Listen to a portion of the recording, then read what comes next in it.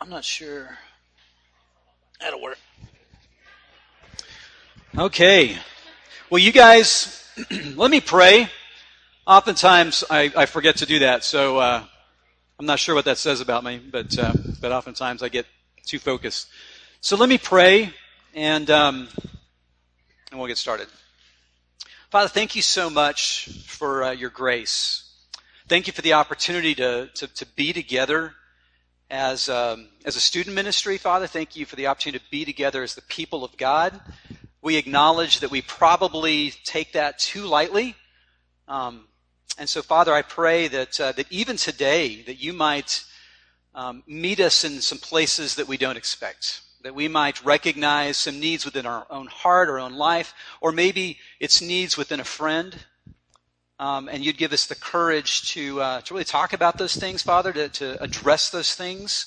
And I pray, Father, that we would recognize that you truly are the living water that wants to spring up within us to be life, and that we drink from you daily. So, Father, we would just ask that as we look at this, the seventh church in Revelation, that you'd give us insight, and I pray that our discussion would really be rich. Thank you for the privilege it is to open your word together. In the name of your Son, Jesus. Amen. Well, let me start with this quote, you guys, and then I'm going to launch you into some discussion at the beginning, and if we have time, we'll have some discussion at the end. So this is the quote. It takes place. It was said about 230 years ago by John Wesley, who was the great revival preacher of the time, and he says this. He says, listen to this, I fear that wherever riches have increased, that the essence of religion has decreased in the same proportion. Therefore, I do not see how it's possible in the nature of things for a revival of religion to continue for very long. And by religion, he's not using that in a derogatory sense. He means that back in the day, 230 years ago, that would have been a positive way of expressing an honest Christian pursuit, right? So he means that positively. So I don't know how any revival of religion can continue for very long. For religion must necessarily produce both industry and frugality, meaning industry, hard work, and frugality, careful, thoughtful living. And these cannot but produce riches. So what he's saying is that when revival takes place for very long, what's going to happen is it changes the hearts of people, and we live differently. We become more industrious. We work harder. We live our lives more carefully, and then that will, in essence, produce riches in our life. It'll produce greater means. And then he goes on, but as riches increase, so will pride, anger, and the love of the world in all its branches. So you guys have 3 discussion questions there. The first one pertains directly to the beginning of this quote. And I just want you guys to say, do I agree or disagree with that? And maybe cite an example of how you think that's true or false. So take 5 minutes, and then we'll bring it back together.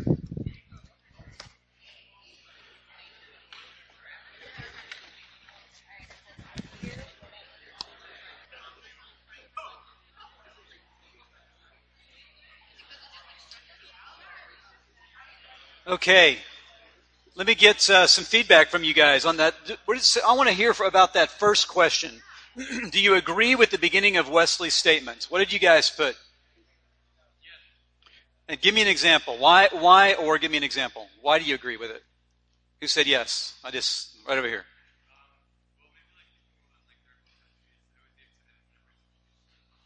They're excited when what? Yeah, say it louder.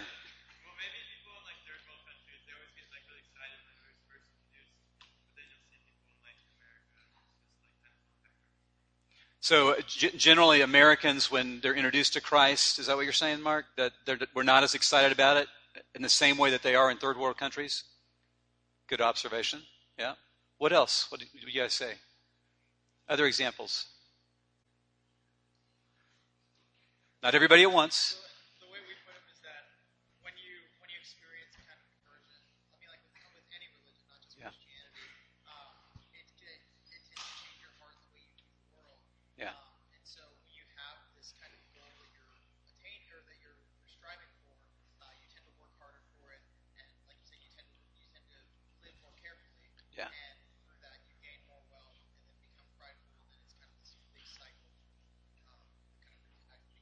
Okay. Yeah, so you recognize the cycle that goes on. Yeah, probably very, very true. We can see the cycle going on in our own lives as well. Somebody else. One more. Yeah.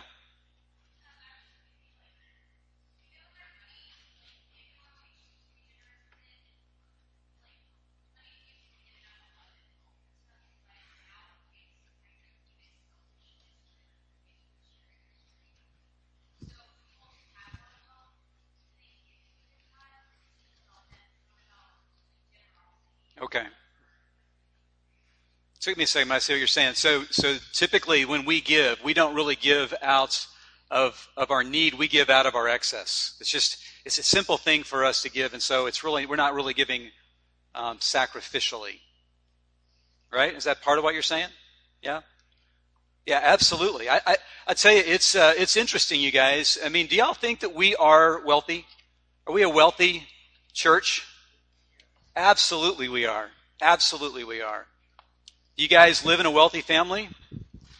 Absolutely you do. If you guys know where your next meals are coming from, then you guys have wealth. When you look at the nature of material goods around the world, there's no question that we as a country have been blessed beyond belief by the Lord. I mean, absolutely, through our industry. And I really do believe a lot of it goes back to our Judeo-Christian work ethic and the Puritans and all the stuff that went on in the founding of this country.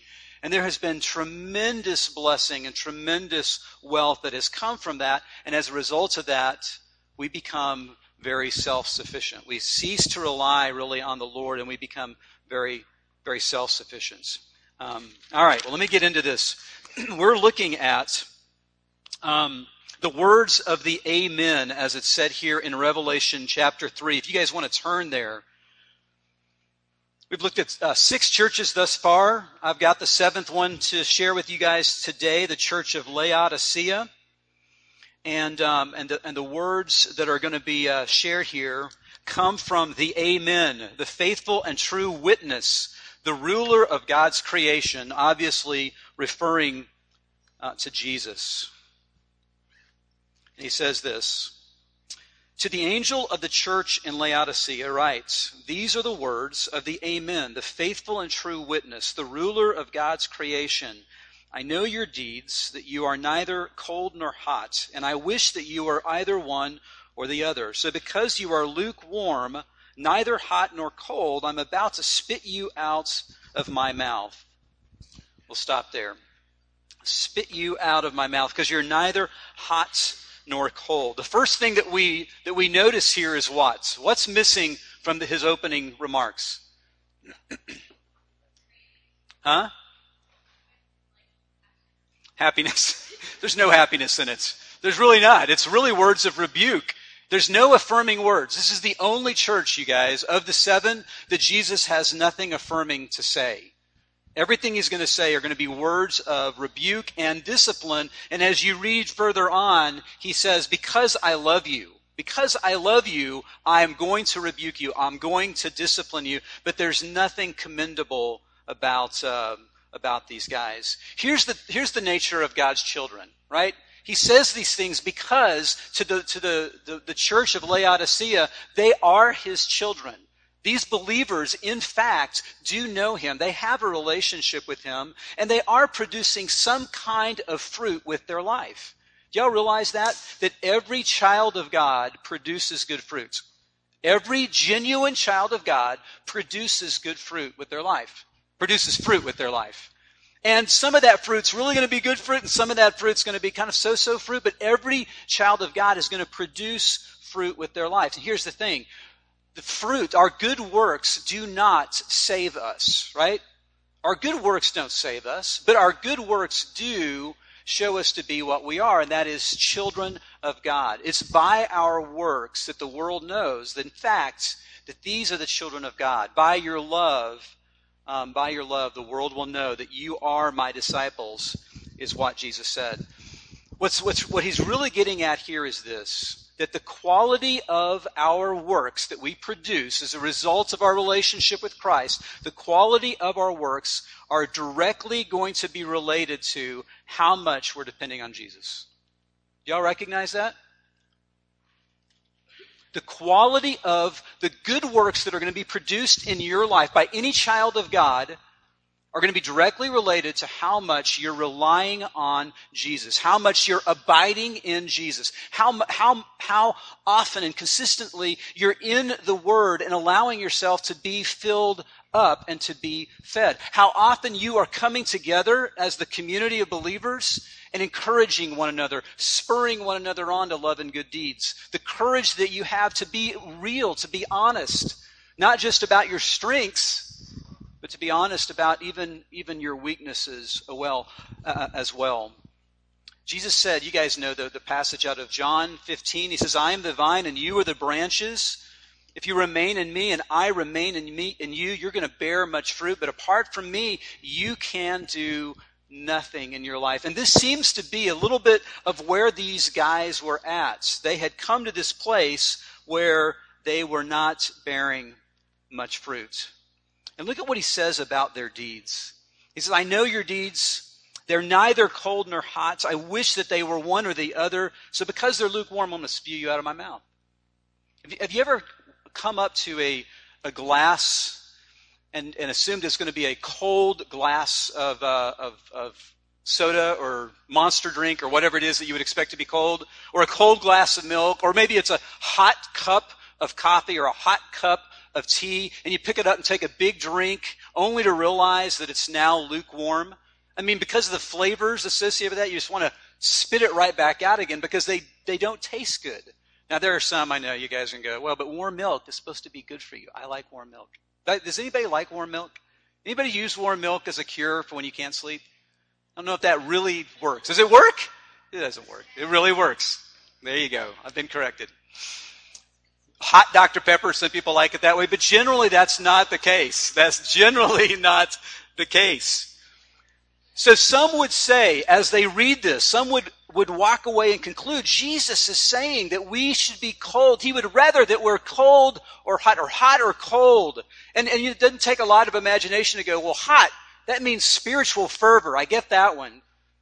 But is Jesus desiring, exhorting, wanting us to be cold, spiritually cold? Some would say that. Some say, well, I think that's what he's saying here. It would be better that you're hot and you burn with fire for me, or that you're cold and you could care less about me than you're simply lukewarm. Well, you guys, nowhere in the scriptures do you ever find a place where Jesus encourages people, desires his people, desires anybody to be cold for him, to be dead, spiritually dead, or to be spiritually cold for him. That cannot be the proper understanding. So what I'm going to tell you guys is you have to have a little bit of understanding about this church and about this city of Laodicea and where they were located. See, Laodicea was actually located in a place where there was not a natural water source. Nearby was the town of Hierapolis that had a water source. They were about 6 miles to the north of them, and they had these hot springs there. And people would travel all around to go to the hot springs because of the benefits of those naturally hot occurring waters for their health. And in Colossae, another town about 10 miles to the east, they would go to Colossae because they had natural cold water springs. It would literally, the water would come out of the ground in each of these places, either hot or cold, and people would travel from all around to go to them because it would promote health. Where they were located, where Laodicea was located, they were a long way from water. The reason the town sprung up is that it was the center of 3 major highways, all converged right there. And originally a fortress was built there to kind of guard those highways. And eventually people began to settle there, and eventually the town grew up, and it became what it was, but they needed water. So they piped their water in over aqueducts in clay pipes from Hierapolis. They would pipe in the hot water, and as it would travel, guess what the hot water did to these clay pipes? It would cool down until it was exactly the same as the outside temperature, as the temperature of the world. And then they would pipe in the cold water from Colossae, and as it would travel through the clay pipes, the water would slowly warm up until it was exactly the temperature of the world around it. The water was beneficial to drink. You needed it to survive, but it was nothing that anybody would ever desire to drink, is the idea. You knew you needed it, and you'd have to drink it. That's why they piped it in. But the truth is, to the world around, nobody was going to travel anywhere to go to Laodicea to drink of their water. You would travel to Hierapolis, and you would travel to Colossae for the benefits of the water that was there. So when Jesus is saying what he is here, he's saying there's great benefit to being hot, or there's great benefit to being cold, recognizing the towns that were adjacent to Laodicea. But because what is being produced from your lives is just lukewarm, it has so little attraction that nobody is changed by it. Nobody's attracted to it. Nobody is coming to you for that reason. Nobody desired Laodicea for that reason. Every one of wait, where am I at? I skipped a page. Excuse me for a second. Don't you hate it when this happens?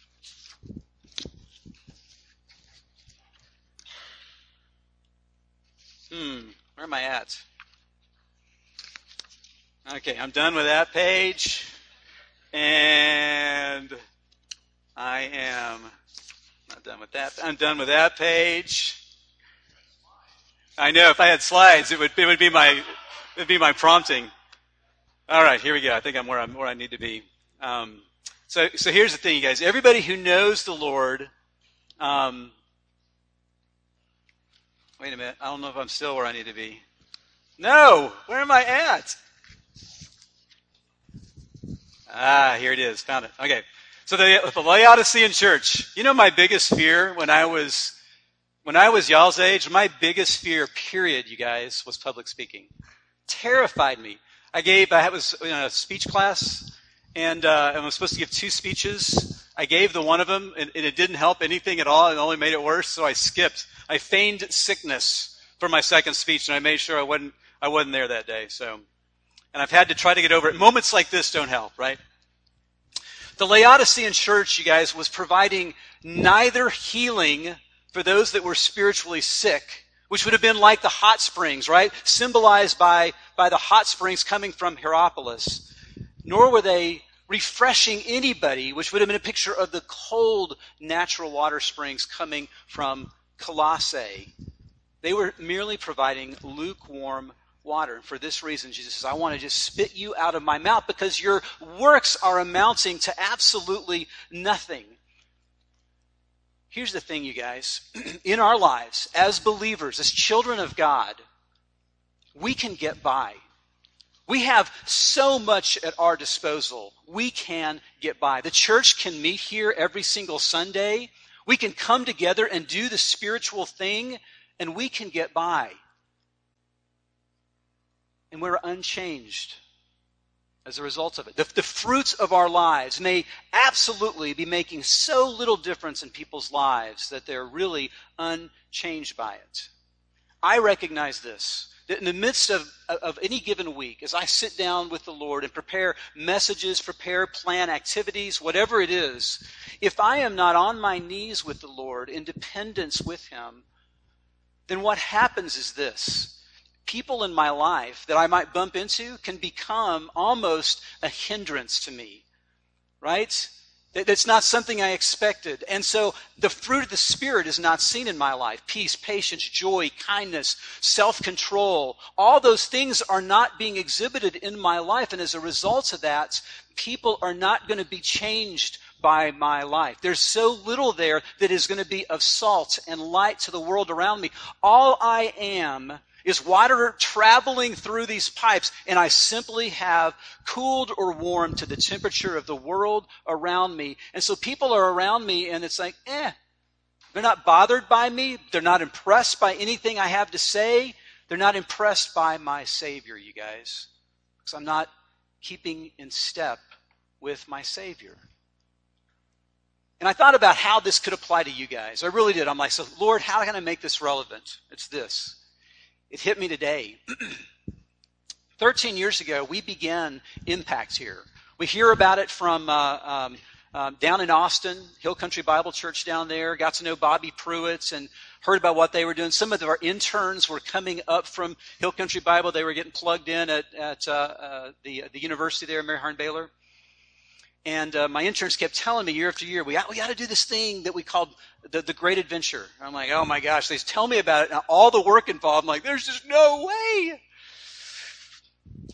We would have never envisioned, once we set this thing in motion, that we would have 160, is what Dave tells me, is involved in this year. That's mind-blowing, you guys. When you add to that the number of people that are involved in being drivers, providing food, host homes, working the carnival, all the folks, you probably have as many as 500 people in this church, in the community, that are a part of Impact. It's a huge thing, and here's what has gone on. We really do it well. We really do it well, you guys. It has become a well-oiled machine. It's amazing to see what we pull off. And you guys too, you know what to expect. You know that in a week, those of you guys that are getting away for the training camp, you cannot wait for the memories that you're going to make doing it. You just can't wait for that. You know the training that's going to go on. You know how you're going to bond with your team. All those things, you know what to expect, and that's the danger. That's part of the wealth that happens over time. And here's the thing. You don't have to lean on Jesus. We as a church don't have to lean on Jesus to pull the ministry off and simply accomplish it. But if we want to know that ministry happens and that people are going to really hear the name of Jesus, really understand the grace that is theirs, because those children that come, because those moms that are going to come and sit and watch, if they see in you guys the fruit of the Spirit, if they see a desire to serve and to love and to sacrifice, and they go, this is completely different than the world. This isn't the temperature of the world around us. This water is living water. That's the only place it could come from. This is completely different. I guarantee you this. The taste of that water is going to refresh so many. The taste of that water is going to bring life to so many children and so many families who would taste it and say, this is grace. I don't know anywhere else I can go to find this. Tell me more about your Savior. This is so completely different. And so you guys, in the same way we live by the Spirit, we are to keep in step with the Spirit of Christ within our lives. That's what it says in Galatians 5:25. In the same way you live. And that's what we say we are. In Christ, I have been crucified with Christ. The old is gone, the new has come. I've been crucified with Christ, and I no longer live, but Christ lives in me. So the life I now live in the flesh, I live by faith in Christ Jesus, who loved me and gave himself for me. That's my life. That's the only life that I have as a bondservant of Jesus Christ. And the only way I can do that is to keep in step with the Spirit in my life. And so I want you guys to really be encouraged that if you've not thought about this, especially as heading into Impact, man, we need to be in step with the Spirit. We need to recognize that we probably have become way too comfortable with the machine that we can put in motion, the machine that is Impact, the thing that we know we can depend on. With all those things, you guys, I'm telling you, you need to spend time with your Savior. You have nothing to offer these kids if they are not seeing that it's coming from a heart that is convinced, a heart that is sold out for Christ. Look at the words he uses about this church. He says of them in 17 and 18. Let's read here. I got so far off here.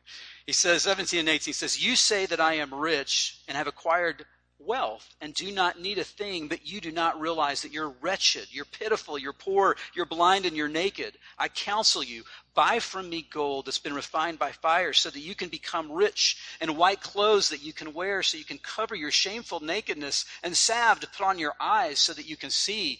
And this may all sound like, man, he's just really being harsh with these guys. But it's because they've grown to depend on all those things. He's really going for the jugular. These are extremely relevant words, prophetic words that Jesus is making to these people, getting their attention. Because here's what they would hear. You know where their wealth came from? Because of where they were located, they had become the center of banking for all of Asia Minor. That whole region, a huge region, all the roads converged right there. So it was natural that this would be the place, the center of finance. They were so wealthy, you guys, that when an earthquake hit the town in AD 60, the Roman government had a habit of coming and saying, hey, we need to help rebuild. You're part of our empire. And they said, we got it covered. Such self-sufficiency. They literally funded the rebuilding of their entire city that had crumbled through this earthquake. 40 years later, another earthquake hit. Once again, they said, we got this.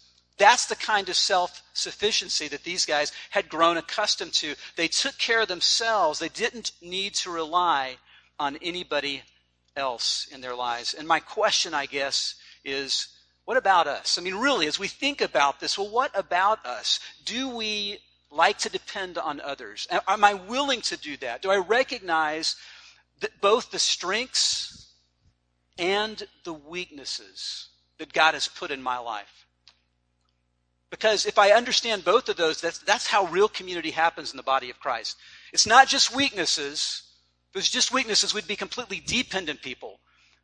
But it's strengths and weaknesses. So as we practice the one another's, as we come together and love on one another, encourage one another, and help one another, serve one another, pray for one another, confess sins to one another, as we do that, then we enter into an interdependent relationship, which is exactly what the body of Christ is to be about. That's what genuine community is to look like. And that's what community looks like even with my Savior. You guys, don't hear this. Jesus is not saying that wealth by itself is evil. He's saying it is so tempting to rely on that and to miss that every bit of it is a gift from God. You know that I can give back to the church 10%, and the attitude is, Lord, here's your 10%, and then mine is the other 90%. And nothing could be farther from the truth. 100% of everything we have is the Lord's. 100% of it. I'm a steward of all that, and God says, I want you to get in the habit of this 10% you set aside for me and my work, and then this 90% is for you to live on. And if you find in your wealth that you need 80%, live on 80%. If you find in your wealth you need 70%, live on 70%. Live sacrificially.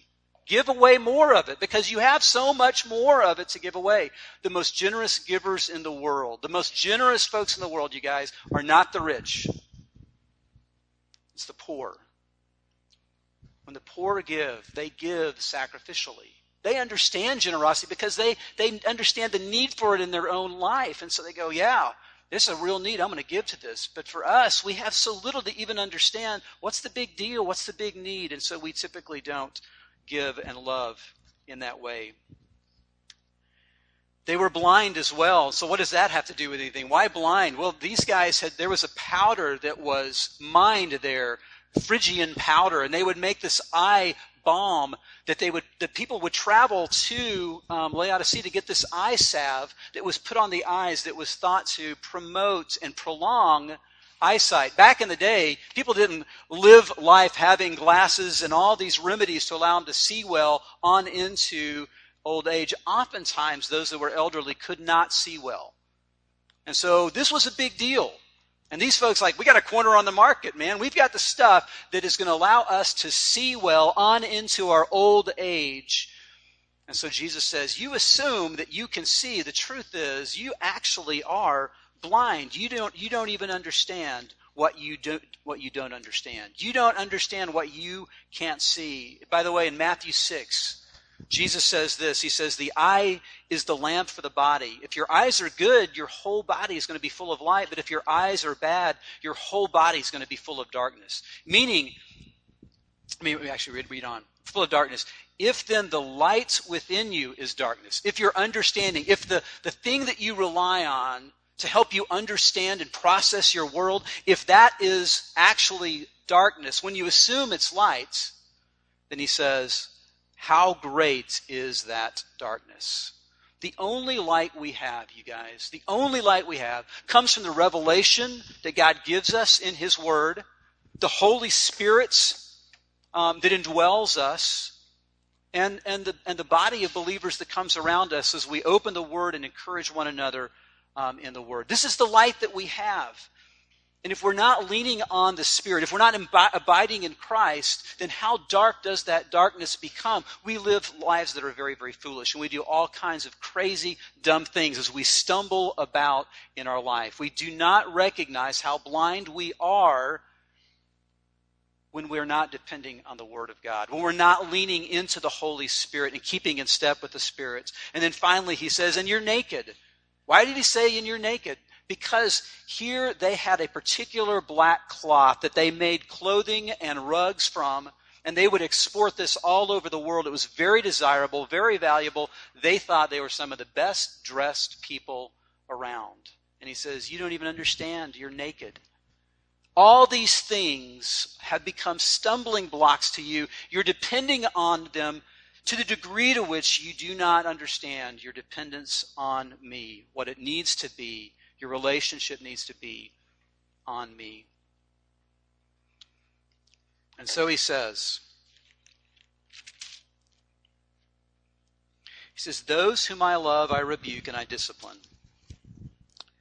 So, be earnest and repent. So he's telling them, I love you guys. These are hard words from a loving Savior, but I love you. So what I want you to do is I want you to turn from your ways. I want you to change your habits, all the things that you are pursuing in your life, those things that have become idols for you, things that have become gods for you, that you're relying on to protect you from that which you fear, that you're leaning on to give you a sense of well-being and prosperity instead of me. I want you to turn from those things. So be earnest and repent. Here I am. I stand at the door and knock. If anyone hears my voice and opens the door, I will come in. I'll eat with him and he with me. So why does he say that? I stand at the door and knock. If you have ears to hear, I'll come in and I'll eat with you and he with me. These words, remember, are being said to the church, to the believers. You guys, as the church, back in John, this idea of abiding is the idea of having a home with. It's remaining in a place. And Jesus now abides with us in the sense that we make our home with him. What he's saying here is you as a church, you guys, you're the church. The people of God are coming together and you're not, and nobody's leaning on me. Nobody even cares whether Jesus shows up. Nobody even really cares if there's a sense of transcendence. That, man, I hope that when we get together, we've really worshiped. I hope that when we get together, I've really heard from God. I hope that when we get together, there's sin in my life that's really been exposed. I hope all that stuff happens. And these guys were content just to get together because all their needs were really being met. So he says, turn. I love you. And what I want to remind you of is the picture of the Lord's Supper is the thing that I tell you guys, come together as the body of Christ and on a regular basis, break the bread, drink the wine. The bread is your sustenance to sustain you, to give you energy and nutrients to be able to carry out the good works. The blood is a picture of that which has been spilled for us and purifies us and allows us to come before our Savior knowing that our clothing has been made white. I'm righteous. I have a right to be there. This is the loving God we have, you guys. And he beckons every single one of us. His grace and his mercy is so rich. That's what you see here. It is so rich. I love Isaiah 55, verses 1 and 2. He says, and I'm wrapping up here. He says, come, all you who are thirsty, come to the waters. You who have no money, come buy and eat. Come buy wine and milk without money and without cost. Why spend money on what is not bread? And why spend your labor on what does not satisfy? Listen to me. Eat what is good, and you will delight in the richest of fare. You'll delight in the richest of fare. We have a Savior that is rich in mercy and understands even us, you guys, those that are most vulnerable in a place that has been given so much here in America, the American church, and even specifically right here in Temple, Texas, in the midst of a very wealthy church, Temple Bible Church. Recognizing our tendency to lean on all those things instead of recognizing that we, apart from Christ, you guys, we are blind, we are naked, and we are poor. But he says, come to me, and I'm going to provide everything you need for life and godliness. All right, we have just a few minutes, so I'm going to ask you guys, look at if y'all would read through, there's a list there of idolatry questions of what is your idol? And I want you to hear those. And then there's question number 3. I want you guys to hear that question. And so why don't you guys do that? And let me pray, and I'll let you guys do that. Okay? I'd like you guys to hear that before we get out of here. Can we do that? Let me pray. Father, give us insight, even as we hear these words on this list of questions. Father, let it penetrate us. Let us examine our hearts and consider, what are the idols in our own lives? What are those things that maybe you have uncovered today? As much as we don't like to face it, they're really the things that I turn to protect me. Instead of turning to you, I turn to these things, and I rely on these things instead of you. So, Father, I pray you give us insight. Let your Spirit have sway over our minds and our hearts and our wills today. In the name of your Son, Jesus. Amen. Do that before you guys get out of here real quick.